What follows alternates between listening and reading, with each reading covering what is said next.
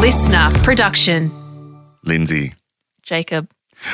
big news, breaking news. Do-do-do-do-do. Have you seen the poster for the Cocaine Bear movie? It just came out No. today. You need to have a look right this second. I didn't even know they were making a movie of it. Gisners. Oh, did you not? Maybe you guys mentioned that in the episode, but it was so long ago. It was like over a year ago. Yeah, when Rosie told the story of Cocaine Bear, I think the reason she was prompted to do that was because it was announced that they were making a Cocaine Bear movie. And then it was around this time last year when I was doing the updates episodes that I let everyone know that filming had commenced. Mm-hmm.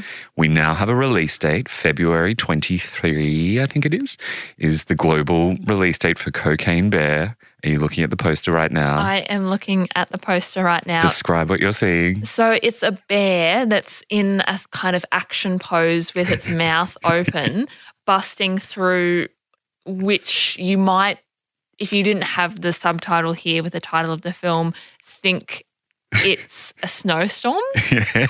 But because it kind of is in its own way. At the bottom it says Cocaine Bear, you realise that it is covered in cocaine, inspired by true events. Wow. I'm so excited for this. This looks like a high-quality piece of filmmaking. It is going to be epic. It has two taglines, the first being get in line. I just saw that, yeah. The other one being don't coke the bear. Love it. And what I didn't realise is they're obviously just using the words Cocaine Bear as inspiration. Mm-hmm. And the story's going to be based around Cocaine Bear finding his 40-odd kilograms of cocaine, consuming it, and then going on a murderous rampage through Kentucky. So they've taken a lot of artistic liberties, and I cannot wait to see what the final product is like. It's got Kerry Russell starring in it. I know who that is. Felicity? Did you watch that growing up? No. No, you're too young. Mm-hmm. Yeah, all right. I just aged myself there once again. Very exciting, Gisners. Thank you all for sending the image to me again and again and again. As soon as you saw it, you knew how much I was going to love it, obviously. The bear is just in an absolute frenzy. The artwork on that poster is phenomenal. Did they use a real bear? I hope so, but not real cocaine. Okay, good. What have we got on this week? What have we got on this week? This week, Jake Howie, Mormonism. Yes, we had a lot of fun with Mr. Jake Howie, who is a fantastic Kiwi stand-up comedian. First Kiwi we've had on the pod, I believe. Yeah. We definitely had a few laughs at this one. What do you remember most clearly, vividly from our discussion about Mormonism? I remember most vividly the cultish element of the story and just how many parallels there are between an organised religion like Mormonism and something like QAnon. Just the people who are kind of drawn to a cause or a movement or a community that makes something make sense in their own mind, even if to most people it doesn't make any sense at all. Yes, choosing to believe and invest in a story that most people look at it and think it's preposterous, but then there's this significant number of people who are willing to just make the leap and accept something that seems so implausible and has so many holes in it, accept it as truth, which is the basis of just about every religion. Yeah. Obviously it helps them sleep at night and it makes really great content. We got an interesting perspective from Jake as well, given that he grew up in the Church of Scientology and still has some connections there. In the future, when Miss Waterland is back, I have no doubt that we will end up doing a full episode on Scientology. Well, we're going to be on their radar after this episode anyway. Yeah. We'll be on a watch list somewhere. So we'll have to be careful. You and I may need to go to ground for a little while, but then when the time is right, I know Rosie's really, really keen to unpack the history of Scientology. Anything else we need to say before we go ahead and jump right in? No, have fun. No. Welcome to December, everybody. Final month spooky. of the year. Here we are. All right, have fun. I don't know if you're aware, but Mars is in retrograde and Lindsay and I also don't deal very well in windy weather, so our brains are a little bit scattered. Oh, no, I'm on the verge of tears at all times. Don't worry. Let's just see where this goes. It's just who I am all the time. Hello, listeners. Welcome to a potentially chaotic episode of Just the Gist, a weekly-ish podcast in which ordinarily Rosie Waterland and I, Jacob Stanley, give you just the gist of what you need to know about a story we think you'll find interesting enough to share at a dinner party. And as you know, Rosie's taking a bit of time to look after her health, so we've got some extra special guest hosts who've been coming on board, and this week it's just the Jakes. Just Jakes. Just the Jakes. You're getting 2 Jakes for the price of one. 3. Which is, free. Double the Jakes, double the fun. We have Jake Howie on the show. Hello. Thank Welcome, you so much. Jake. Thank you for having me. I was just listening to your voice. It's so beautiful. Oh, thank you. It's so deep and nice. Yes. I always enjoy hearing that. Yeah. Okay. All right. So, Jake, please, could you give our listeners just the gist of who you are and what you do? Oh, happy to. So my name's Jake Howie. Hello. Hi. I'm from New Zealand, as you can probably tell. Mm-hmm. And I'm a comedian, stand-up comedian based in Sydney.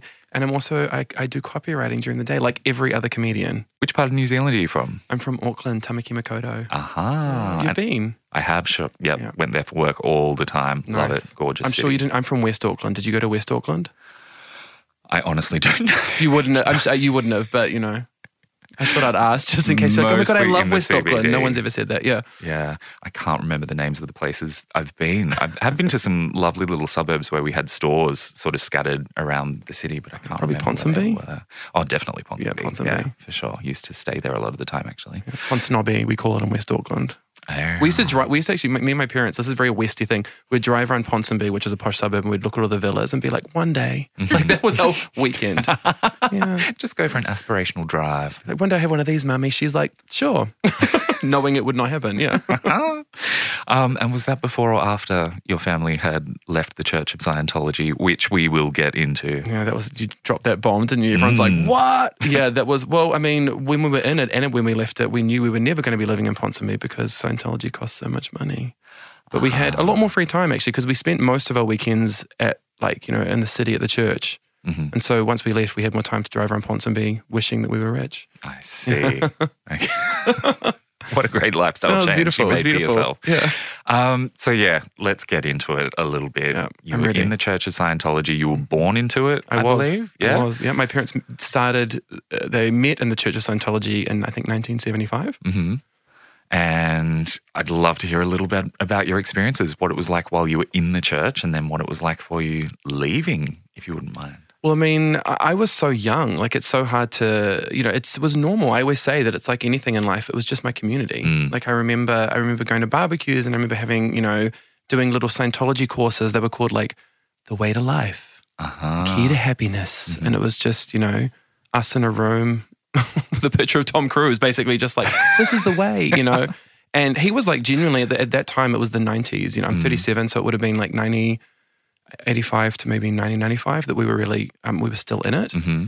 And it was the celebrity, do you remember the celebrity era of Scientology? Yeah. It was like Kirstie Alley, John Travolta, Tom Cruise, Mm-hmm. So I remember thinking I was part of some kind of elite, it was almost like glitterati, it was like, oh my God, famous. Like that's how it felt. Yeah. But I always kind of felt like it was a bit weird. Like I remember as a kid, the intensity, I always say Tom Cruise on the Oprah couch. Yeah.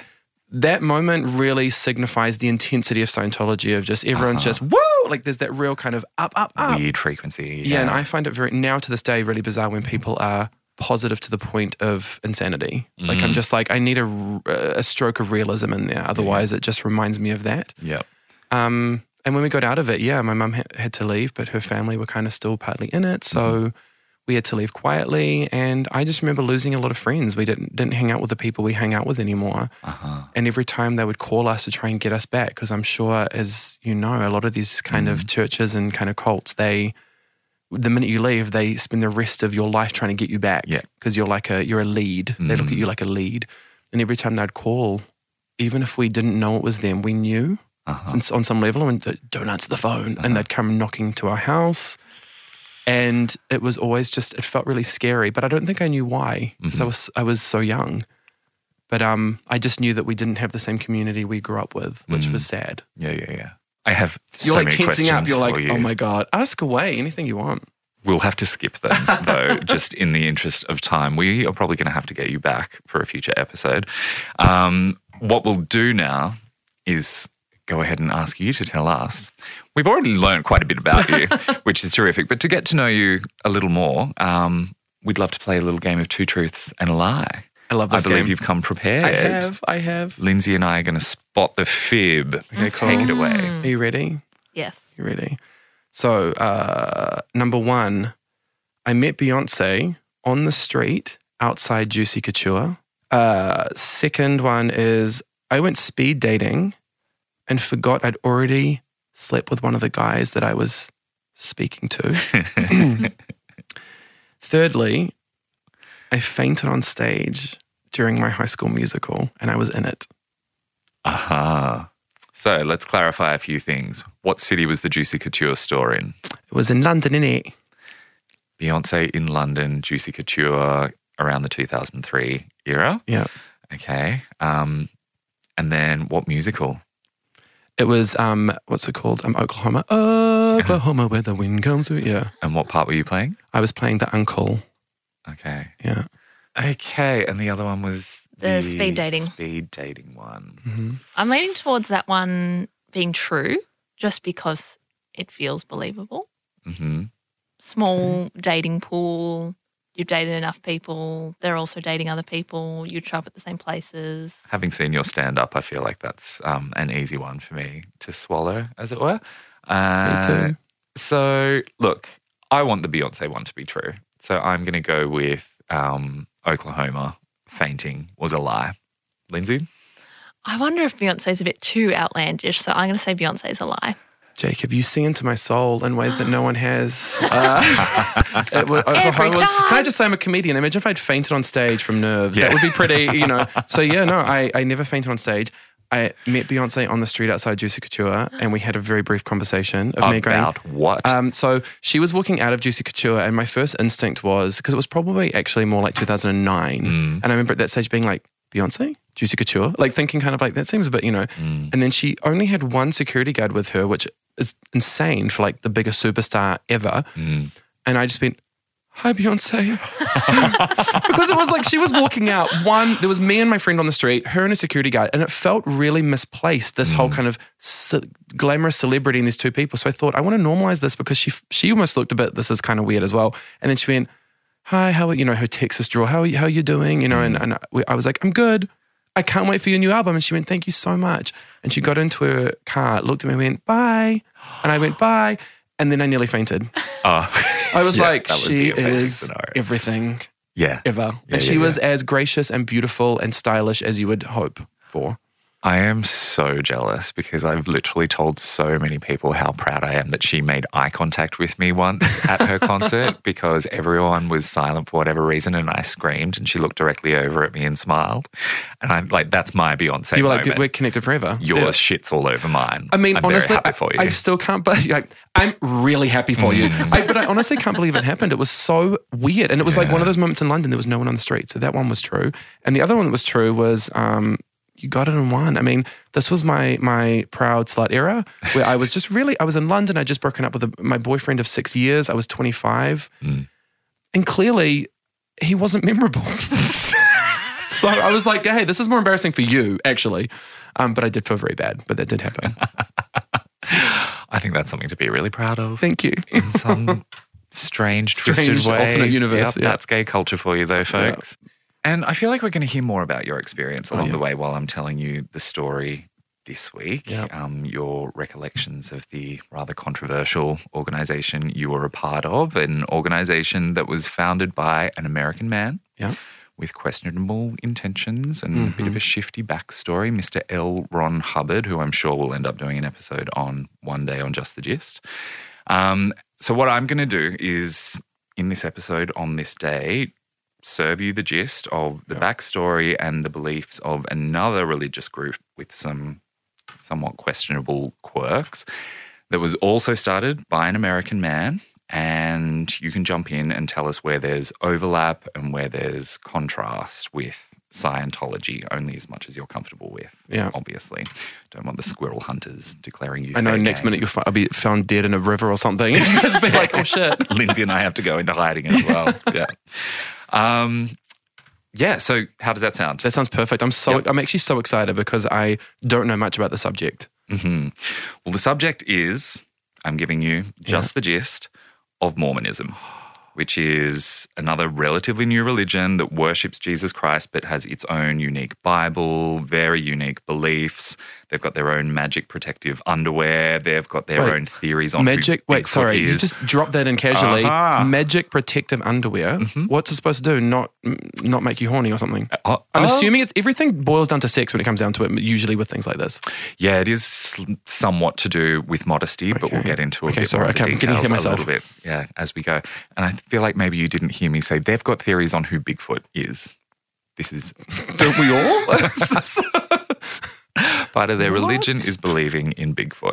Was Bigfoot in America? Am I silly to think that? It was America. Correct. America as well. Yes. Okay. So you don't know much about Mormons I know nothing. Lindsay? My knowledge of Mormons comes from an episode that Jacob, you did a couple of months ago about a particular Mormon story, and also this clip from Abby Chatfield's podcast, It's a Lot, where she talks about how Mormons have sex on bunk beds. Oh, wow. Okay, I'm going to talk about that towards the end Okay. as well. Okay, because I'm like, I've got questions. Okay, cool. I'll save them. I want to know about like logistics. I was also going to say the only thing I would know about Mormonism, I always think about the Book of Mormon. Is that super gay of me? But I always think about the musical. Yeah, first thing that comes to mind is for the me Book of as well. Yeah. And when I went to see the Book of Mormon, that was a very educational experience for me because I'd gone to high school with a Mormon kid who dated one of my best friends. And I just thought that meant he was part of a branch of Christianity that had some really extra strict rules about caffeine and alcohol and not being gay. He told me outright that I was going to hell because I was gay. So I didn't know how special Mormonism was until I went and saw Book of Mormon like 10 years ago.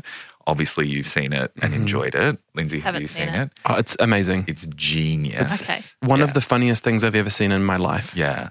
And I sort of walked away going, oh, I wonder if they really believe those things. And then I just sort of left it, didn't bother to educate myself any further until, like Lindsay said, I did an episode a few months back about the Manacled Mormon case. And that fed me a whole lot of information that really piqued my curiosity. And that's why I decided I wanted to do a bit of a deep dive. And I got my heart is tingling. And I also think of Salt Lake City. Isn't that where they all are? A lot of them, yeah. That's what I imagine, at least. Yeah, not all of them, but yeah. Like is that their kind of holy city or not? Yeah. Ish. In the same way that LA is for Scientology. I Yeah. guess. Yeah. Salt Lake That City says so was- much about Scientology, right? When you say LA is the holy city of something, you're like, that is enough information for me to not be interested. Totally. Before we kick off, I'll just mention Mormons have tried really hard to rebrand in recent times as the Church of Jesus Christ of Latter-day Saints. They've tried to get people to stop calling them Mormons and start calling them LDSs, Latter-day Saints. It really hasn't stuck, and a lot of them still call themselves Mormons. So I'm just going to go ahead and follow that lead and continue to call them Mormons and talk about Mormonism. So this all begins with a young American man named Joseph Smith Jr., who was born in 1805, and he grew up on farms with his 10 siblings. Nothing really remarkable about him or his childhood. He wasn't alleged to be born to a virgin, and he didn't perform any miracles as an infant or anything. When he grew up, he got into trouble with the law a few times because he ran this con again and again where he claimed he had this special rock with supernatural powers that could help him find buried treasure. He'd take this rock, stick it in his hat, shove his face in the hat to block out the light, and then this special rock would shine lights in his eyes to tell him where he could find treasure. Was his last name Hubbard? By any chance? Because this sounds very like L. Ron Hubbard in Scientology was a science fiction writer. Mm-hmm. This sounds he sounds like a magician. That sounds magician-y to me. Yeah. He did get into folk magic in his youth. I thought magic, was he born into a Christian family or like a religious family? Yes. I thought magic was like the devil. Isn't that like anything magical is considered kind of like, not the devil, but like witchcraft? Yeah. So this is like 200 years after like the Salem witch trials panic had happened, and certain sort of magic-esque practices were allowed, particularly like divination. And this was considered a form of divination. Didn't hurt anyone, so it was okay. There was no way that Satan potentially could. Oh, okay. So that evolved past like, you're a witch. And it was more like, that's kind of weird, but that's okay. Yeah. Yeah. You know how they like to do mental gymnastics and come up with loopholes that serve them well. Unless it comes to the gays. Yeah. There's no loopholes there. No one knows why. So yeah, he was tricking people into paying him to go and find loot for them to dig up, just like classic flim-flam trickster stuff.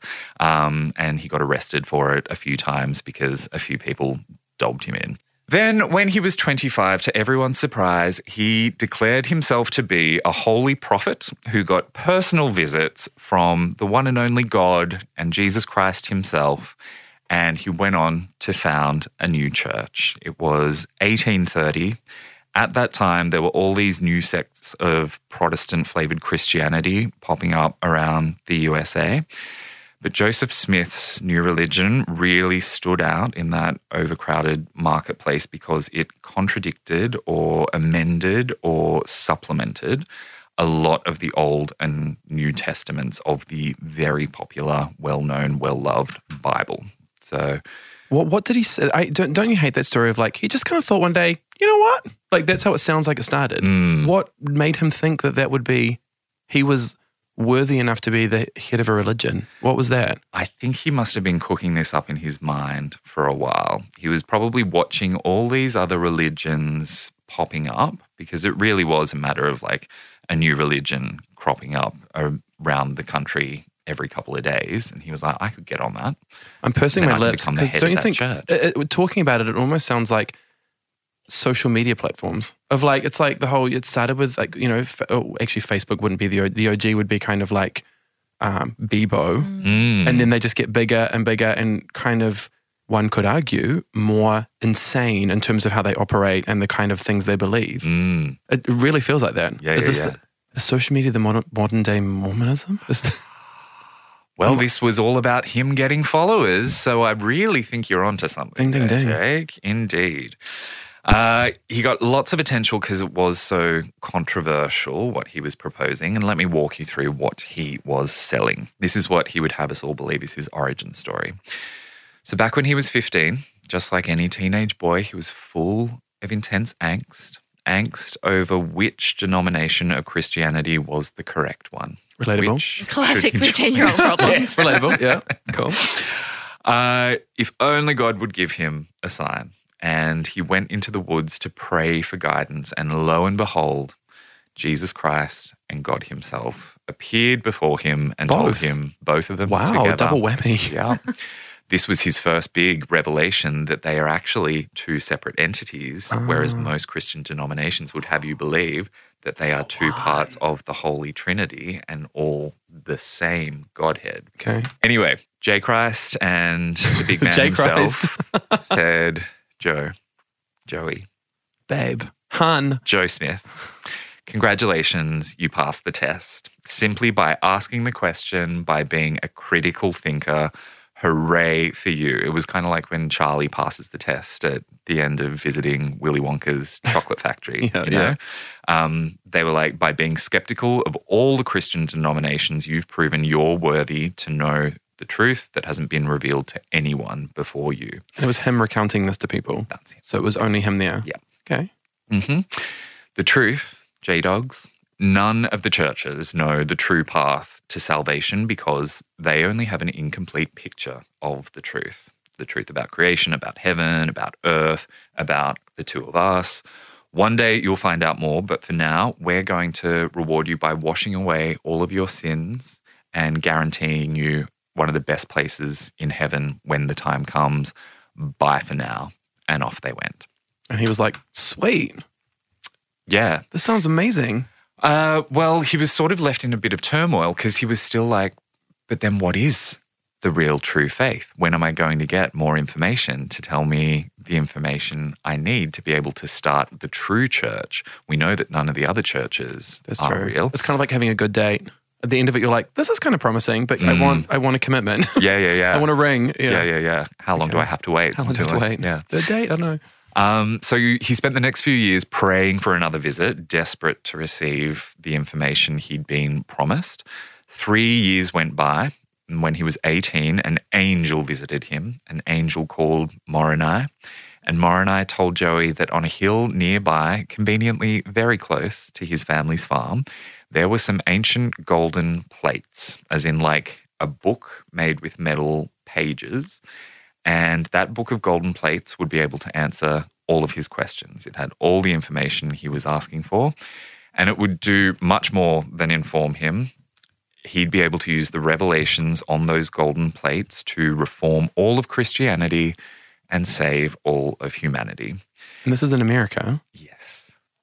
What state are we in again? Is this? Right now we're in upstate New York. Oh, wow. Okay. Oh, that's kind of shocking, actually. Okay. Even though the Bible was written in, I know nothing, by the way, just to warn everybody, wasn't the Bible written in Jerusalem? You can tell I'm a Scientologist. Because I'm like, yeah. So how did it get to upstate New York? Was that question ever? We are going to find an answer to that question. Yes. There's a breadcrumb. Yeah, straight away, a lot of you probably scratching your heads going, why would there be thousands of years old golden plates that tell biblical stories buried in upstate New York? In New York, yeah. That doesn't sound quite right. So, of course, Joseph went to go fetch these golden plates. He found them buried under a rock with Moroni's guidance. And there they were, perfectly preserved, along with a few other ancient artifacts, including a set of magical stones. We know how our boy loves a magic rock. Joe tried to pick them up, but the angel Moroni wouldn't let him. He'd keep giving Joseph electric shocks anytime he'd try to touch them. So Joe went home empty-handed that first time. Then he went back and tried again a year later to the date to retrieve the plates. Once again, Moroni wouldn't let him take them. Then he did it again 1 year later. And then on his fourth attempt when he was 22 and when he was now a proper, honest, married man with a beautiful, pious wife, Moroni was like, okay, kid, you're ready now. You're ready, babe. You've proven your devotion to God. You've proven you're worthy. You may now take the plates. But whatever you do, you must never, ever, ever, ever, ever show the golden plates to anyone under any circumstances, ever. I mean it. Joseph promised he would never show the plates to anyone. He took them and the special magic stones home, mentally preparing himself to save the world. Wow, imagine that journey. Hey, where do I start? Like, local or... How big do I want to go with the launch? Do we want to do a soft launch? Soft launch. Let's just go to New York and do the big kabam. Let's do it. I want to give you an idea of these golden plates. Do you have images? Yep. Oh, so obviously these are not the real golden plates because, I was like, spoiler alert, they never existed. Okay, but these are just recreations that people have made based on. Where are they? The MoMA? Like, how do we access them? If you want to sort of describe, Jake. Okay, it's kind of like it's almost like a file of facts. You know when you're like a kid and you have like a school thing and there's like the little clips? 3-ring binder. Pre-ring binder. What is it? What did you say? 3-ring binder. I said pre-ring. That sounds it's like a sex game. 3-ring binder. That sounds like a sex game too. 3-ring binder. And then it's just kind of got gold and inscribed with, it doesn't look like the alphabet to me. It looks like... It is certainly not the English alphabet. Yeah. What alphabet is it? It's a made-up series of symbols cool. that he claims are on these golden plates that never actually And these existed. plates were sitting out on a hill for 4 years. Hidden under a rock. Oh, hidden under the rock. In New York. Yep. With the snow and the rain and the sun. Did you say 4 years? Was it not 4 years? Didn't he go back 4 times? He went back 4 times, yeah, but they had originally been buried there. Several thousand years ago.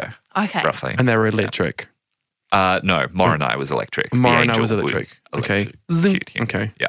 Apparently they weighed around like 30 kilograms. So people who've studied this say, they couldn't possibly have been solid gold. It must have been some sort of alloy, or maybe they were gold plated. We're like cheap. Right. Knockoff. Tacky. And of course, he used his special magic stones, which, by the way, have names, Urim and Thummim, and they are taken from ancient Hebrew practices. Okay. He used Urim and Thummim to help him translate that text, which he said was written in a language called Reformed Egyptian that didn't actually exist. Like you saw, it just looks like strange symbols. And then he translated it into English, if this makes any sense at all. Convenient. Yep. Took Urim and Thummim, stuck them in a hat, shoved his face in a hat, and they told him what words were written on the golden plates. He was dictating what he was reading to a person who was in the same room, but because they weren't allowed to see the plates, they had to sit on the other side of a sheet that had been hung from the ceiling to act as a divider. This is very camp, actually, to be honest with you. The theatrics of it, I'm like, do you know what? Kudos. This is, I'm in. And we're just getting started. So Joseph, the only person who ever got to see the plates, claimed that they read thusly.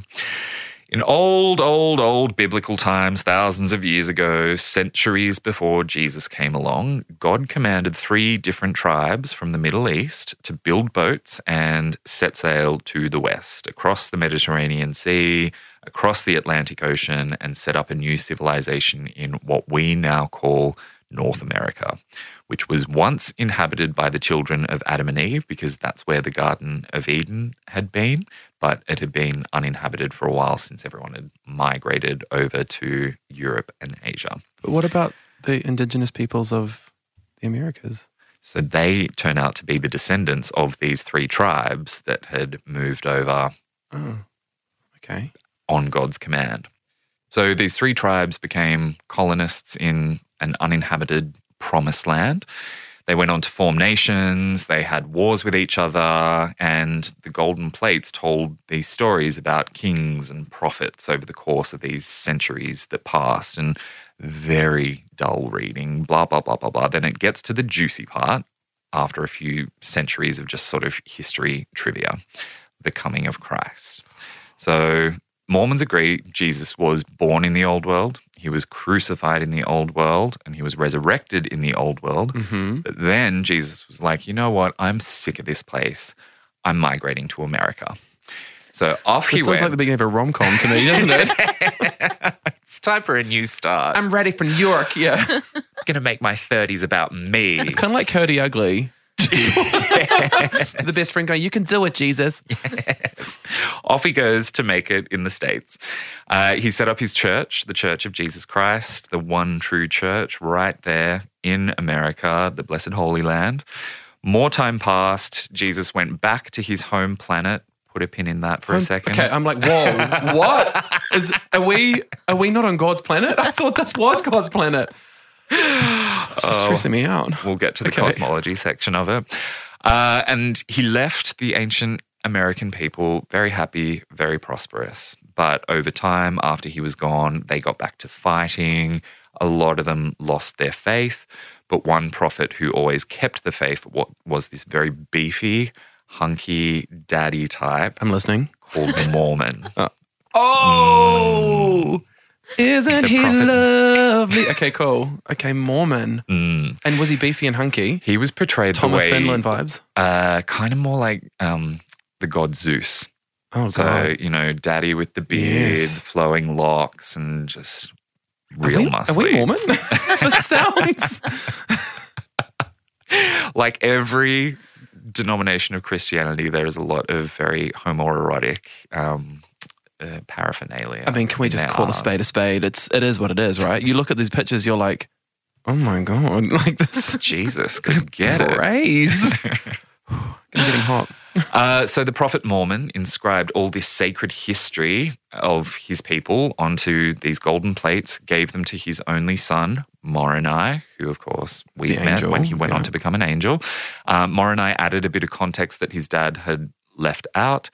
And then Moroni was the very last of his people. And before he died, he buried the plates in what would one day become upstate New York, where they would wait for someone who was truly worthy to be guided to come and find them and share all this sacred information with the world.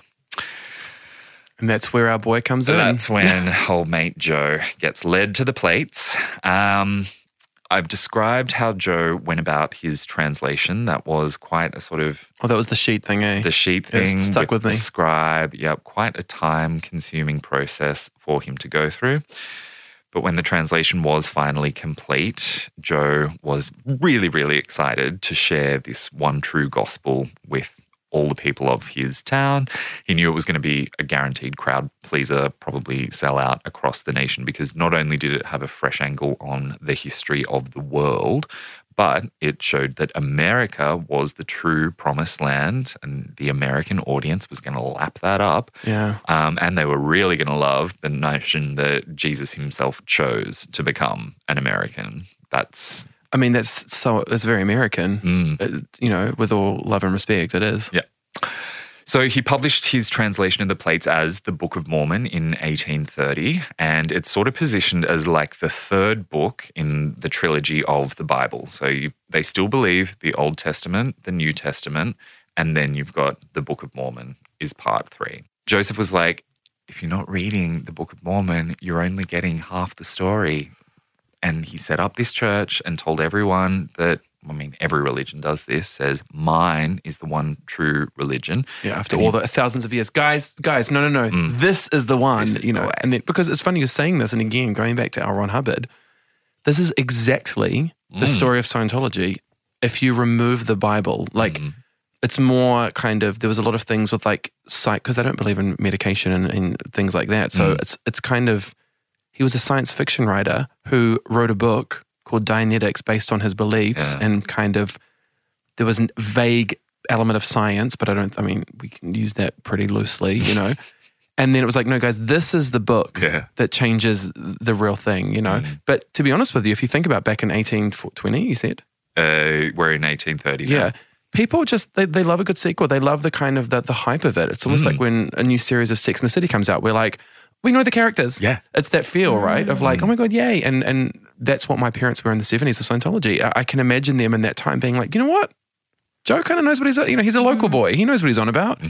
It makes sense. God, that's crazy. Yeah. And it's not that long ago. Yeah. In the scheme of the world. Absolutely. Yeah. This is quite a new religion. Yeah. In the scheme of things.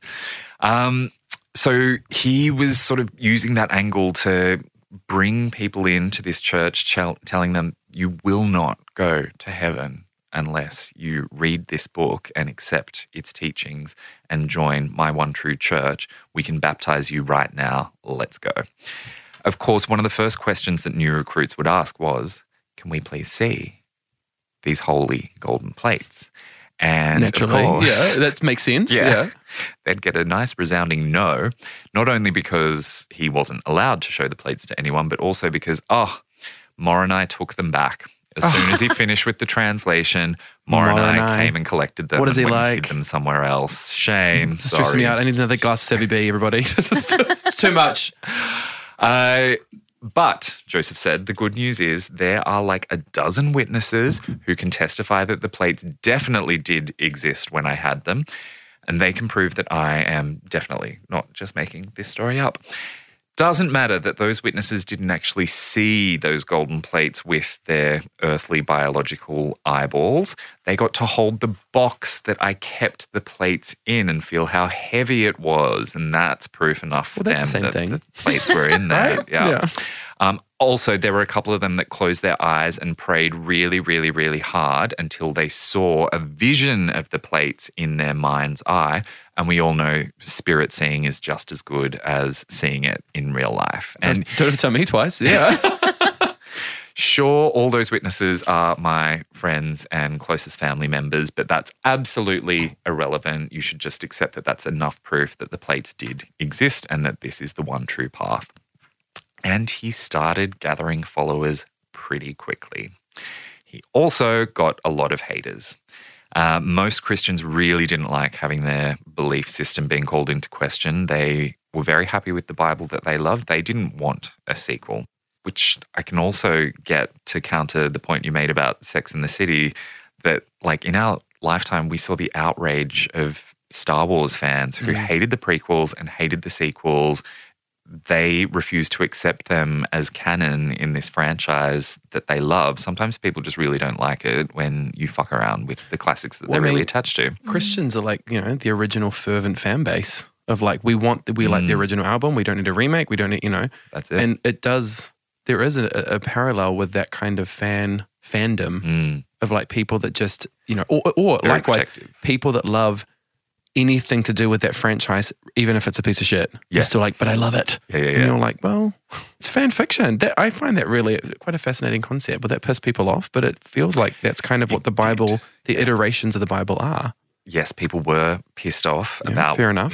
The content that he was trying to sell. And also they could tell he was just dodgy. And so he and the followers of his church were forced to move interstate a few times. They were chased out of town again and again. So they bounced from their first base in New York to Pennsylvania, then to Ohio, Missouri, Illinois. They couldn't seem to make friends or live in peace anywhere. But they did pick up more followers every time they Oh my gosh. moved. Yeah, How big was the group at this point? a couple of thousand. Oh, yeah. That sounds kind of fun though. Yeah. That's like being on tour. Like you're kind of like fun, like, and then after a while you're like, shit, I think this is a bit too serious. Yeah. Today, a lot of people view what they were going through then as like religious persecution. But the history books show that the Mormons were pretty bad neighbors at this time. Like they were stealing livestock and grains from nearby towns and in quite violent ways sometimes. That's quite bad. I Like, think you're going to say like they were really loud and partied a lot or something. Like Mormons, Mormons, not they were notoriously just known wasted. for partying. Yeah. This kind of does feel like the idea of like picking up people along the way. It just has that thing of like every time I talk about things like these kind of, I'm using the term cult when I talk about this sort of thing. Sorry, but that's how I feel it kind of, there's a feeling of like people just want to be part of a group, right? We can all relate to that. We all want to be part of I always look at like at high school, you want to be part of the it crowd. Yep. Regardless of if the it crowd are bullies and awful, you still want to be part of the like that group. Mm-hmm. And I think if you get a charismatic leader, I'm sure, you haven't said how he came across to people, but I would bet my money that he was probably quite good looking and probably quite charismatic. Yes. Yeah. Which is how most of them, Aaron Ron Hubbard was not good looking, but he was charismatic. Do you have a picture of him, of Joe? Is it Joe? Yep. J-Dogs. I'm feeling like he was kind of hot. Like often Mormons are quite hot. Oh my God, I would not say no. Oh, he's hot. Well, that's That's a pretty hot. painting, not a photograph, so we That's don't true, know and how flattering the But artist often the paintings of decided to be. 1800s, their features, like the beauty standards were so different that, and when you look through at those pictures with today's lens, you're kind of like, oh, not that hot, but like, he very kind of like movie star. Oh, yeah. I think we'd all swipe right on him. Yeah. Just Google Joseph Smith if you want to. Jacob's trying to swipe his taste computer right now, everybody. actually. So he was, quite a charismatic speaker, and he was really convincing, I guess, even though the story seems like pretty batshit. That is a good salesman. Yeah. Anyway, things get more batshit from here. God. So as they were bouncing around the country as a group collecting members, more beliefs entered the Mormon belief system. Over the next few years, Joseph added to the official scriptures of the church, and this is when the Mormon cinematic universe really started to expand. Wait, Mormon Cinematic Universe? What sort of movies? You're like porn, imagine. Definitely science fiction. This is where we get into the real intergalactic sci-fi Oh my God, I just stuff. felt L. Ron Hubbard in my veins just then. So he wrote 2 further books, one called The Pearl of Great Price and another called Doctrine and Covenants. And some of it was stuff that Joe said God and Jesus told him directly because they were still making regular visits to him every now and then. And he had a direct line to them anytime he wanted to talk to them, basically. Other stuff came from interpreting artifacts from the ancient world, specifically mostly ancient Egypt. He even got some of his followers to buy some mummies and some papyrus He was obsessed with scrolls. Egypt, wasn't he? What's the Egypt connection? I think the fact that there were the connections to the Old Testament in particular that made him think, Oh yeah, he was like, it's all about Egypt. yeah, if I can tie my faith back to the It old world like legitimizes that, it. yeah. Legitimizes. Give it some Oh, Joe, gravitas. your game is Yeah. becoming clear. Mhm. Okay. So he had these mummies and papyrus scrolls. They'd been up for auction in the USA, and he made his followers pay a decent amount of money to get them for him. And then he used his sacred magical powers, which once again involves sticking his face in a hat, to translate the hieroglyphics on those scrolls into English. And what do you know? Those scrolls not only backed up what was in the Book of Mormon, they offered all this new information, new revelations about the universe and humanity and God and Jesus and Satan and pre-mortal life and post-mortal life. According to these new texts, God lives on a planet or possibly a star. What's the planet thing? Called Kolob. Kolob. That sounds kind of like Jacob. It's almost like not too far off. The residents of Kolob are Jacobs. And he lives there with all his sexy goddess wives, of which there are many.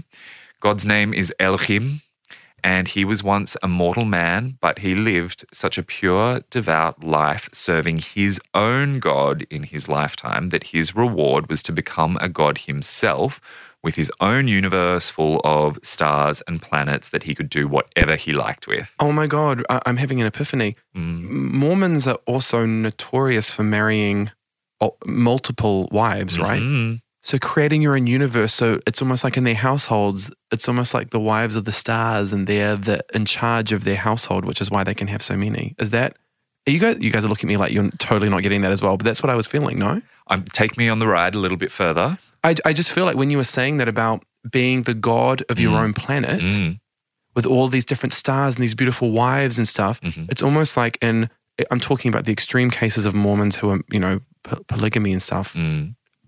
It's almost like your household is the planet that you're the god of. And being the god of your household allows you all of these wives or whatever to be, serve your every need.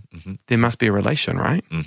I think you're on the right track there. And that would then be considered a bit of a dress rehearsal because I'm kind of skipping a few steps here. But the people who live the purest, most devout lives here on earth might just get their own planet that they get to be the god of with as many wives as they want. I mean, that is so vain, right? It's so narcissistic, right?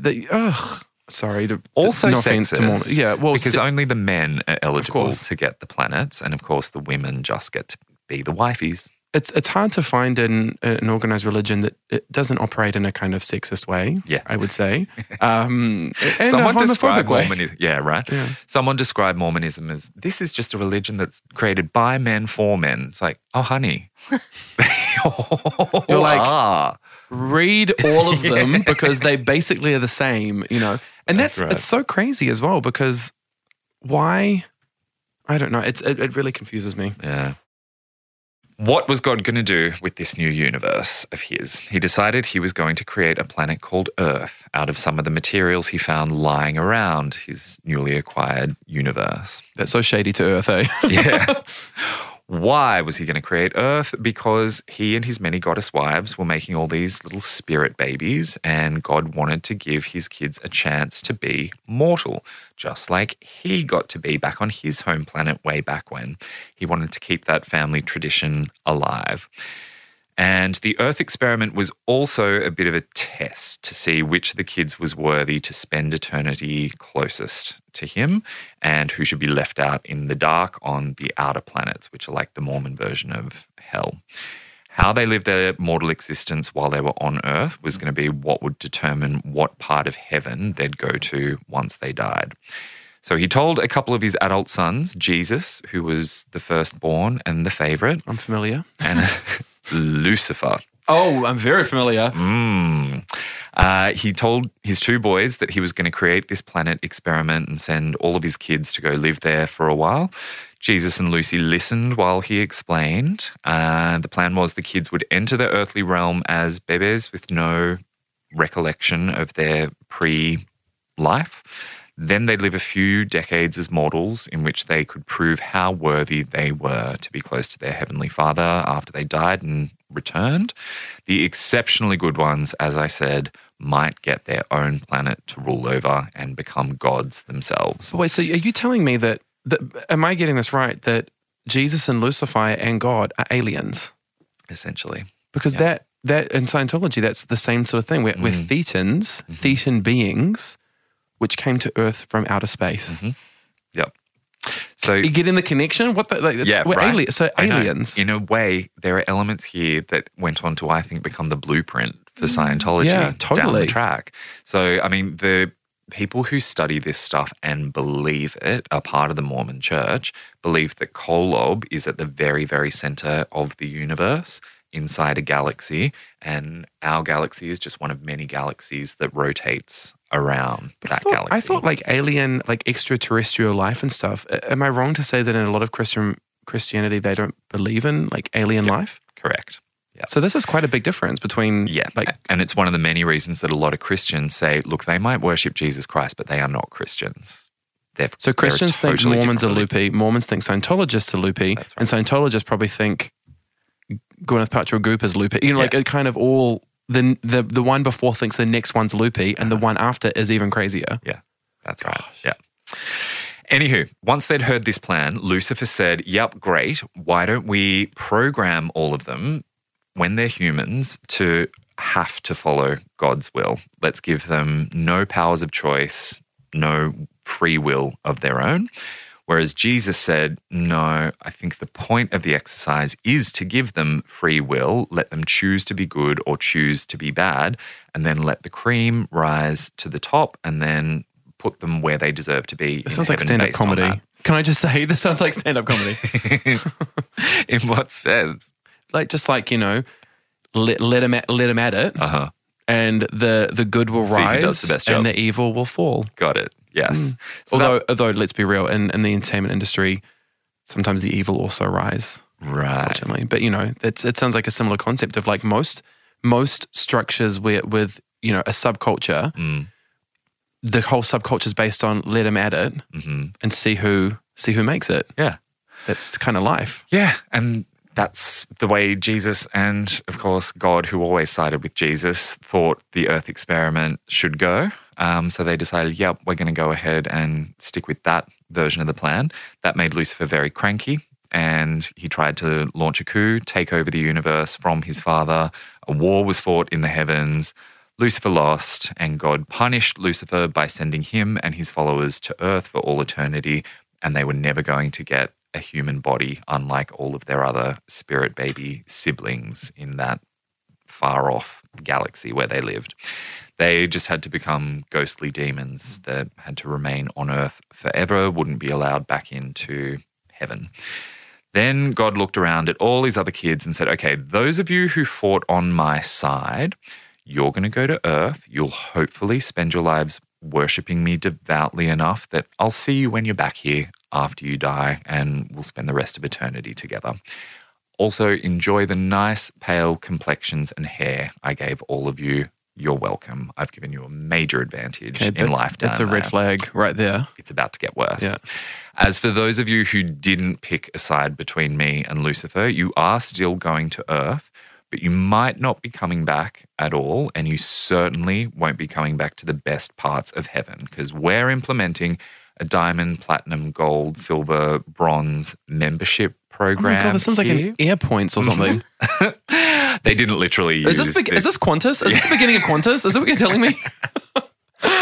And these kids who sat on the sidelines weren't going to be welcome in the top tiers. Oh, God. And P.S. That's where I would have been. That would have been where I was banished to. Just watching it all go down. Watching it going, this is kind of fucked, Chewing on popcorn. Oh, who's with my win? salve. Yeah. Yes. He also told these kids that while they were down there on Earth, he wanted everyone to know that they were cowards who wouldn't stand up and fight for their Heavenly Father. So he was giving them all the curse of dark skin so that the good people would recognize that they were not as good or pure as they are. So this is a religion based on pure racism. Disgusting, like racism. Blatant, pure racism. Absolutely. Okay. Yep. And there's this whole, you were saying before, there's like an Aryan fantasy thing, right? Like all the good Mormons are like Aryan kind of. That's right. Witches. Yep. If you were put on Earth with pale skin and blonde hair, it's because you were one of God's most favored children in the pre-life. Foul. Absolutely foul. That's actually, even though nothing should shock us with what we now know about the world and, it's still kind of like how is it still a religion? Yeah.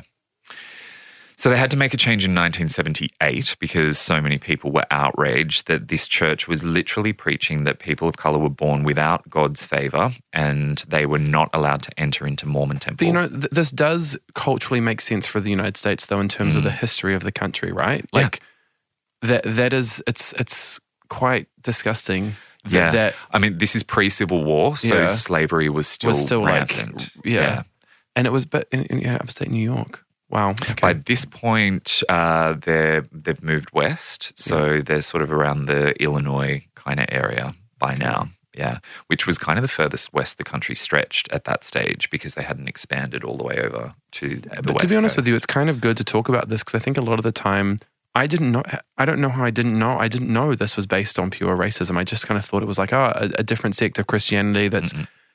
From my view, was a bit kind of loopy. Yeah. But I didn't really look into it. But that's made me feel very like, fuck this. Fuck this church. Sorry, but that's how I feel. Yeah. They have made a lot of really positive changes because they've had to. And because... do you know what? Sorry to interrupt you, but I just always, with things like this, it pisses me off. It's almost like McDonald's offering salads. It wasn't because you wanted to do it out of the goodness of your heart. You had to because people's tastes changed. Yeah. So I don't know how much love we should give them for making a change that should never have existed. I always feel really like skeptical of applauding people for doing things that when the general public have gone, what you're doing is kind of fucked. Maybe change it. Yeah. That doesn't fly with me. Okay. I've said my piece. Fair enough. Look, I think it's better than if they didn't make a change. I will also applaud people who try to make improvements generation by generation. Absolutely. And don't just follow traditions but being that applauded, are fucked up. to me, being celebrated for something should come out of your own volition, your own kind of, no, this is wrong and I'm going to do it. That's why trailblazers, yes, but following those trends is great, but it annoys me when it's like, oh, we've made lots of changes. It's like, well, you should have. Yeah. That was bare minimum. Yeah. The way they made changes, so there are still prophets in the Mormon church to this day who receive messages and revelations from God, Moroni, Jesus Christ. And so over the years, that's where they've received revelations where it's been like, God's cool with the blacks now. The blacks are allowed to enter into the temples, and he's decided that they're allowed to come up into heaven and be with him as long as they become good Mormons. Yeah, that's how they've gone and back people and are basically probably like, we're rewritten good. the We scriptures. think we're good. Like what? Yeah. We'll move on from the race stuff and just talk about some of the other things that God and Jesus would inform Joseph Smith were important things to pass on to his followers, like make sure everyone knows it's a very, very big sin, a mortal sin, you might even say, to masturbate ever or have premarital sex, goodness forbid. And by the way, make sure everyone knows they can't drink alcohol, they can't drink tea, they can't drink coffee, they certainly can't ever smoke cigarettes, they're never allowed to gamble. Oh, that sounds so unfun. I know. And why wanking? Take What's away wrong the with that? joys in life. I think that was actually in the Old Testament or the New Testament that you shouldn't be wasting your seed. I think it's a very small reference. Wasting your seed, that's so gross. I know. It makes me not want to do it if you call it that. Oh, also, this was very important. You can only get into heaven if you're married to another Mormon. So if you plan to marry someone, you better make sure that they convert to Mormonism. P.S. No homos, straights only. We don't want... Wait, we're not welcome? What? I can't believe that. Yeah, they weren't very original with that, were they? I know. P.S. This is a really important one. Make sure everyone knows they can only get into heaven if they give us a minimum of 10% of their salary every year. Also, we've decided we want you to wear this really special underwear with sacred symbols. I've been waiting for this bit. At all times. Yes, it is a full-length onesie, and yes, it's uncomfortable, and yes, it makes toilet time very tricky, but it's worth it because it will protect you from all those nasty, nasty demons. What's it made from? What material? Cotton. Okay. And I'll show you an I'm image. Like, oh, that's actually onesie. We're both like, I might order some actually. That sounds good little winter ensemble. Okay. Okay. This is to keep people from having sex or touching themselves. The official reason is to protect you from demons that might try to attack you. So see the sacred symbols on the chest at about nipple level and on the knees. Do you actually look like an Ellen Levy? I was like, oh, Louis Vuitton? Is that? But it looks kind of like a prison jumpsuit-ish. Yeah, I mean, you could argue that it was sort of imprisoning them. So they had to wear that at all times, apart from when they were bathing. And yes, I think it did also have something to do with modesty. That's what it's been updated to within the last couple of decades. So you can get short sleeve versions that come in a two-piece if you want to, because there were newer revelations where God and Jesus said, yeah, that's and it kind of, just for everyone listening, it kind of, the picture of this man and woman, it looks kind of like what your nana and granddad would wear to bed, right? Like it's that kind of vibe of like granny grandpa pants. Mm-hmm. So a lot of Mormons you meet will be wearing that underneath their outer clothing. All the Mormons we meet that take their clothes off for us. Yeah. Got so many. I just thought of Shakira's songs were underneath your clothes. I think that's like them going high. A couple of other important rules. You're a sinner if you talk to anyone outside the church who's ever doubted the church in any way. It's a common thing for religions though. Or cults. Yes. Yeah, but it's like not allowed to talk to anyone else because they don't know what's going on and they're evil and they're corrupting you and you're like, okay. Yep. Anyone who's left the church or spoken badly about the church, you won't be getting into heaven. Scientology. Ding, ding, ding, ding, ding. There were all these rules from God and from Jesus that got more and more sort of extreme and made followers' lives more miserable. But they introduced a really fun one for the menfolk, which was, as we've mentioned, good news, fellas, you can marry as many women as you like and get them while they're young. And Joseph Smith led the charge with this by marrying like 30 women in his lifetime, some as young as 14 years old. But he and all the other Mormons had to do it on the down low because even though God had said it was okay because God himself had all these wives, the US government didn't agree and he really didn't want to go to prison. So he tried to keep it all very hush-hush. Yeah. God wasn't a person though, was he? Isn't God a spiritual being, a spiritual entity? Yeah. So, in many ways he does get his own set of rules, but this is one situation where they were like, God wants you to live the way he lives. But it's just, I always find that so funny because if that was me, I'd be like, okay, God wasn't a human entity. He was they were a spiritual entity. So how, like the idea of a spirits being in a relationship physically, to me, that's an issue. Because it's like, wait, it's different for people because we're in human bodies. So how does that work? God could certainly take on a human body whenever he wanted to. According to Joseph, when he was there visiting him, he was in like flesh. Mormons also, if I understand this correctly, believe that when God took on human form to impregnate the Virgin Mary with Jesus Christ, he was made of flesh and bone. Because keep in mind, God had been a flesh human in his real life who then got promoted to God status. Okay, I know. I'm like, this sounds like a pyramid scheme. I'm like, and I'm in. How do I do it? That's gross though. This history is not painting a great picture. I'm not going to lie. So even if you could convert, you probably wouldn't. Yeah, I think. Count me out. I don't know. How are you feeling? Yeah. Look, I'm sure very few people who are listening to this are buzzing to convert to Mormonism. But Joseph Smith and his followers were compelling enough that when they were trying to recruit new followers, they kind of found it relatively easy. So they kept sort of growing and growing in numbers. Then Joseph Smith, J. Smith, became a martyr in 1844. He was killed by an angry mob in a town called Nauvoo in Illinois.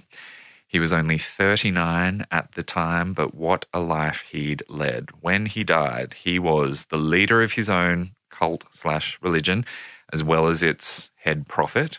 He was the lieutenant general of the Mormon army, which he'd set up to defend his people, who he believed were being unfairly persecuted.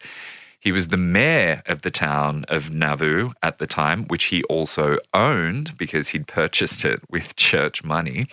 And he was running for president of the United States of America High achiever. at the time. You got to give him that. He was really sort of in his prime, but he was shot down in a blaze of fury by these very, very cranky people. Why did this angry mob kill him? Outside of Mormonism, he wasn't ever a very popular man because of the blasphemy, the polygamy, the being a con man in general. And even within the church, he was losing friends because he was allegedly proposing marriage to his friends' wives, encouraging them to leave his bad friends move. and come join his harem. Joey's advocates, though, say he could have won the presidency and the assassination was politically motivated, or they say it was religiously motivated by some bigots who couldn't stand the fact that he was spreading this truth that was contradictory to what they believed. It seems that the specific inciting incident was, though, that Joseph ordered the destruction of a printing press at a local newspaper and tried to shut the paper down completely because they published some unflattering articles about him. And the mob killed him in retaliation because they could see this guy was clearly a tyrant who wanted to take control of the entire country. It's very like Trumpy, actually. Very. When you said the whole thing of like, you can't say anything bad about me, otherwise I'm going to get pissed off. I'm like, wow, that's... I know. There are so many parallels to now. He wanted to shut down the media because they were putting negative messages about him out there. And so they rose up and did something about it. And they weren't far off. Like Joseph's plans, his ambitions were to make America a theocracy and make himself the king. And he wanted to take over all of North and South America with this religious justification that they were creating the kingdom of Zion that the scriptures had always promised. But it wasn't to be. Bye-bye, Joe. He Sorry, was gone. Joe. Yeah. And the question that remained after his death was, would the Church of Jesus Christ be able to go on without him? And as we know, Turns out. certainly did. Yes. So one of Joe's apostles, a bloke called Brigham Young, took over Joe's titles, and he's the one who moved all the Mormons and all their money to a peaceful piece of the Promised Land that was just outside the US borders at the time, Utah. So Utah hadn't been accepted into the Union as a state yet.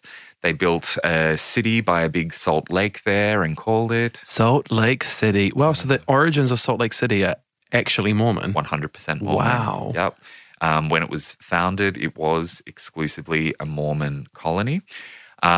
They fought really hard to get Utah turned into a state as part of the American Union.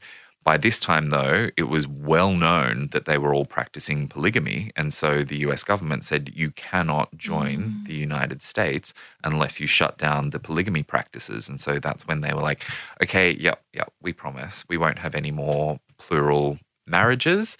Totally fine. But of course, a lot of them just kept doing it on the sly. Let's be real. Polygamy, that's so interesting as well because it's still illegal in America, I'm assuming. It is, yep. Yeah. It's kind of weirdly, like, I don't know if this is, but it's kind of almost weirdly, no, I guess it's, no. I was about to say it's kind of like the freedom of love, if people choose that, now seems quite progressive, but then the fact that probably so many women were kind of oppressed into it makes it complicated. Yeah. But it's so crazy to me that whole city was built on this religion. I can't quite wrap my head around that. Because you kind of think of American cities as like New York, LA, like, oh, okay, Salt Lake City, there's a lot of Mormons, but America, there's a lot of everything, you know, and that's part of why America's so interesting. But the fact that this city was built on that religion, not much existed before they started building. That's right. So it was built on Mormon money. Correct. Yes. Shit. Yep. And there was plenty of it, and there is Still plenty of it? Okay, they are the third richest church in the world. No. They have more than $100 billion. This was only revealed a couple of years ago. Yeah. What are the first two? What, Surprisingly, Islamic and number one is Catholic? Greek Orthodox. Greek Orthodox? Yeah. Wow. Oh, go Greek. $700 billion Shice. US. And then the Catholic Church Catholics. followed, and they don't know exactly how much they've got, but they're assuming it's somewhere between 100 billion and 700 billion. Do you know, I'm so naive. I was thinking like the two biggest religions, Catholicism and Islam. Oh, okay, the most people. That makes the sense if they're the richest. But that goes to show that it's so much deeper than just how many people follow the religion. That's right. Yeah. Because how many Mormons are there in the world? There are about 16 million members of the church, Nothing. but it's more than Jews. There's Wow. only like 14 point something Yeah, million Jewish people. There's more Mormon in people the than world. Jewish people. Yeah, as a percentage of the planet, it's really, really, really small. But membership is growing. And Growing? Yes. No. Exponentially, it's growing. Internationally or just in America? Internationally, yeah, all around the world. It's growing really fast in Latin America, Yeah. and it's also growing really quickly in the South Pacific nations I was about like to Samoa say, and Tonga. yeah, I was about to say in New Zealand, like growing up in Auckland's the biggest Polynesian, or the biggest city in Polynesia, and there's a lot of Pacific Islanders in Auckland, and I know that Mormonism has come over, and a lot of Polynesian communities are in Mormon churches. I'm not sure which country it is, I can't remember, but there's one specific country that where it's really popular. I think it might be Tonga. Yeah, Yeah. Tonga or Samoa. I Yeah. think. Yeah, it's just sort of exploded there in popularity. And so, yeah, they're just going to continue to grow because they're going to continue to have babies and continue to. And they've got the recruit coin people behind into the them. church. Yeah, I mean, gosh. that's right. Yeah, and they're navigating the world with this totally different belief system to the rest of us. And there is this sort of underlying animosity bubbling away between them and Christians, particularly evangelical Pentecostals, because the Pentecostals just really don't like the things that the Mormons believe. They believe that it's out and out blasphemy, that they believe in multiple gods. They believe that God, Jesus, and the Holy Spirit are separate beings. And, you know, they've got this different version of history that doesn't align with their own. And so the Mormons have tried to culturally counter this animosity by developing a reputation of always being sweet and polite and caring and generous. And they've really tried to focus on the messages that they are all very family oriented. And just But do you know what? Family oriented, that to me, that word has been completely bastardized into family oriented. When I hear that, it scares me. Yeah. I feel like I'm not welcome. It's And like when you start a new job and they tell you that it's a family. you're like, Red flag. yeah. You've got a ping pong table, but I know. But that's you're what's not. gonna happen. It's almost like when people. I find that the latest word that's been kind of like appropriated from a really positive thing to is empower. I want to empower you, and you're like, what do you mean? Do you mean give me all the work? Yeah. Because that's what it means to a lot of people. Yeah. Family orientated. When I hear family oriented, I think heteronormative. Yes. Yep. And even though, they're trying to maybe sort of shift that perception, or not Mormons, but other different institutions that talk about being inclusive of all sorts of families, really family oriented is still It's still where it shorthand comes out. for And don't you hetero. feel like sometimes it's like when they say stuff like that, it's like it's just because queer people are making money now. True. We're out and making money. Yeah. There's that pink dollar, honey. And so I just, again, I was raised in a cult. So you probably feel a bit more kind of aggression coming from me when I say this, like, no, people change, I don't care, But it's this thing of like people change when it suits them, Yeah. not when they should or when it's the right thing to do. So that just because we have money as a community now and we have cultural and social power, all of a sudden it's like, you know what? The gays are kind of all good, or like the queers are all good, and you're like, you just want our fucking money. Yeah. No, piss Benefits off. you to Yeah. embrace us now. That's why You I don't feel like care the about Pope's what actually really benefits us. nice now.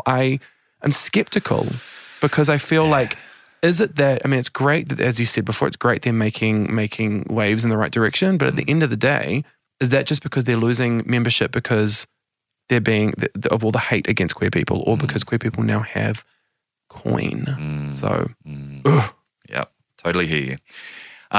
Couple of final things I just want to mention. They do this thing to this day called proxy baptism for dead people in their temples. So after someone's died, regardless of the religion that person either chose or was born into while they were alive, a Mormon person can pretend to be them and go through the process of being baptized. And then the Mormons believe that in God's eyes, in the church's eyes, that dead person is now officially a Mormon. That's And can be creepy. I welcomed mean, let's be into real, heaven. that's very creepy. But also, isn't there a consent issue there? Correct. Like if I die and someone's like, Jake was Mormon, I'll be like, no, No. don't Yeah. believe them. It's still a very controversial practice. Specifically, the Mormons have agreed that they will stop doing it with victims of the Holocaust because they had been doing it with Holocaust victims over and over and over again. The Jewish community found out about it and was just like, how dare you? So they have agreed, all right, we won't do it for Holocaust victims, but everyone else is still fair game. But why? What's the purpose? I don't really understand it. They want to get more people into heaven, back to God for whatever reason. Yeah, when you said fair game, yeah, it's a Scientology term. Did you know that? Yeah. So we've already said that God decided that the Mormons had to wear this onesie underneath their clothes at all time. And the original blueprint came from God, but it's been amended over the years. According to the testimony of some Mormons, that garment doesn't just protect them from supernatural forces that might do them harm. The temple garment has saved them from real world things that could harm them. Like, for example, there are testimonies of people saying that the garment saved them from being burned in a fire, or that, like, for example, the garment prevented an axe from cutting into one of their limbs. I mean, I don't believe that. How do you feel? Is, difficult to swallow, but there are Mormons out there who truly believe. And by the way, for most of them, they can choose whether they do or don't wear the garments. Yeah. But yeah, there are some who truly believe that that piece of cotton can not only fight off supernatural demons, but the tools of man. And speaking of the tools of man, teenage Mormons are doing everything they can to enjoy a nice man's tool. Ding, ding, ding. Here we go. Without breaking the Mormon rules about premarital sex. And masturbation. Correct. Yeah. Take us through how that is possible. So this, of course, is why they and a lot of other extreme religious people get married really, really young, because they can't have a wank and they can't have sex unless they get married, so they do it as soon as they can. But have you heard about the poop hole loophole? No, but something's telling me I kind of know what it may be. Try this at home, folk. Enlighten us. So technically, you're not having sex before marriage if you're taking it up the butt. Okay, but how is that different to wanking? Well, in terms of like boy's not putting his hand on his junk. Yeah. And girls not just going in. Yeah, in the beehole. That's right. Yeah. Does that seem weird to you guys as well? Am I just crazy? I think there'd be something wrong if you didn't think that was weird. But they think it's okay to have just anal sex. But because it's penetrative, to me would be more serious, I would imagine. And also someone else is involved. Yeah. When it's just you, it's like just you can do what you want, you know, but... Yeah. This is how they've interpreted the rules. It's called the poop hole loophole. Poop hole loophole. That's also quite a catchy phrase. I've got to be honest with you. I can imagine it on a T-shirt, you know? Yes. It's merch. And have you heard about Mormon dick soaking? No, but I can't wait. This is something that Lindsay sort of alluded to earlier. Mm-hmm. So the original classic Mormon dick soaking is where they will... Lindsay's lost it. The P goes in the V and then you do not move. You just leave it there. Oh my God, I have heard about this. Yep. The stationary method. Yes. It's only sex if you move in and out, but just putting it in there, just docking it in. So docking it in, but do you leave it there till you come? What's the deal? I honestly, can you show us? Can you do a little demo? Is that cool? Okay. Yeah. I mean, I would argue that penetration includes entering. Okay. Yeah. Mm-hmm. I'm not a doctor. Yeah. Mental gymnastics to make this work. There's another level of it though. Lindsay mentioned the words bunk bed. So if you do the soaking on the bunk bed and your friends stand around and shake the bed, you're not technically the one who's doing the thrusting and the pumping. Mm-hmm. So you're not doing anything wrong. You're not having sex. Points for creativity. You've got to give it to them. What's happening? Yeah. You give it to them because they're not giving it to each other, clearly. Wow. And then there's this sort of subculture as well of them arranging to have like quick, cheap marriages, like just for 1 or 2 nights so they can have sex as man and wife and then get the marriage annulled the very next day. Good. And they just repeat that process again and again. Does the poop hole loophole work for gay people? That would be, you'd think if it doesn't count, then why are they so anti-gay? So many questions left unanswered. Let's get sense, Mormons. Make it make sense. I don't know if this can top poop hole loophole, but I feel like we should talk about the fact that some Mormons think Bigfoot is real because of their interpretation of the scriptures.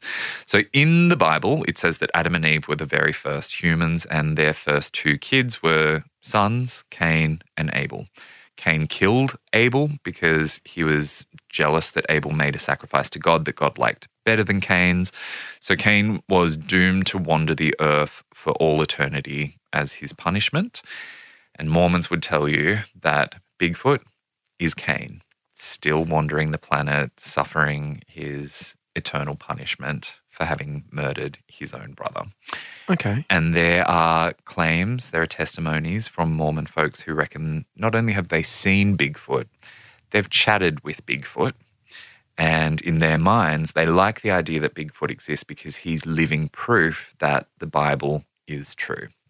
So this is something that is preached, not believed by all Mormons, but by quite a lot of Mormons. They believe. When was he last conversed with?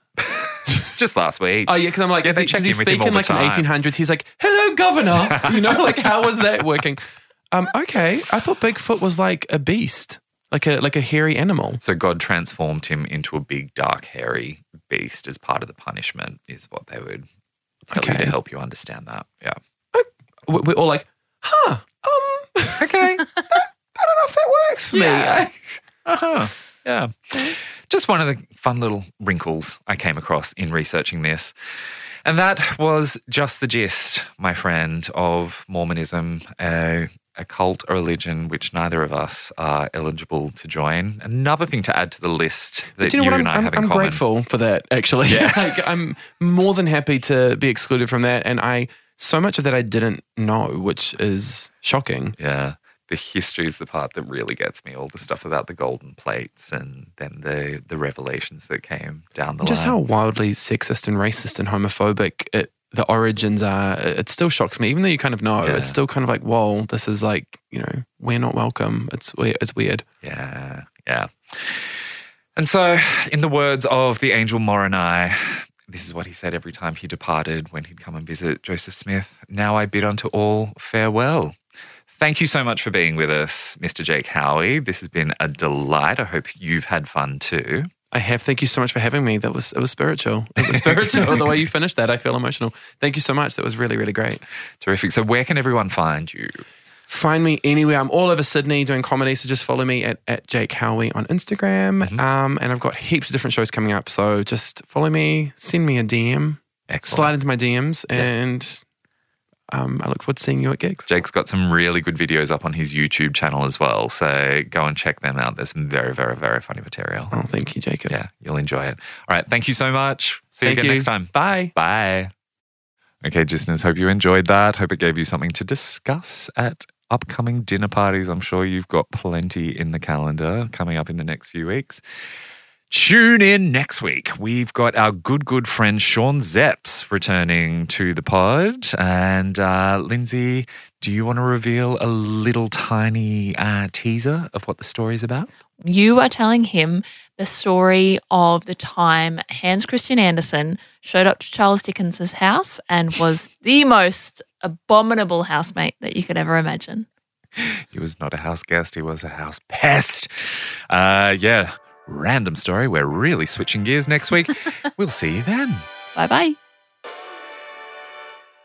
This is just the story of all gay men. There we are, lusting. Let's paint the picture for you. The straight man across the room, and then he picks a woman, and you're left alone at the gay bar. Is Little Mermaid my life story? Well, that's maybe why we gay boys respond so much to The Little Mermaid. Yes. Because it was written by a gay about the gay experience. You're literally telling any girl who watches, like, do not change yourself for a man. But then you talk to gay guys, and you're like, listen, just a little change. You know what I mean? Just drop your voice a little bit. You can be closeted if you need to. And guess what? If you do everything right, you'll go back to normal.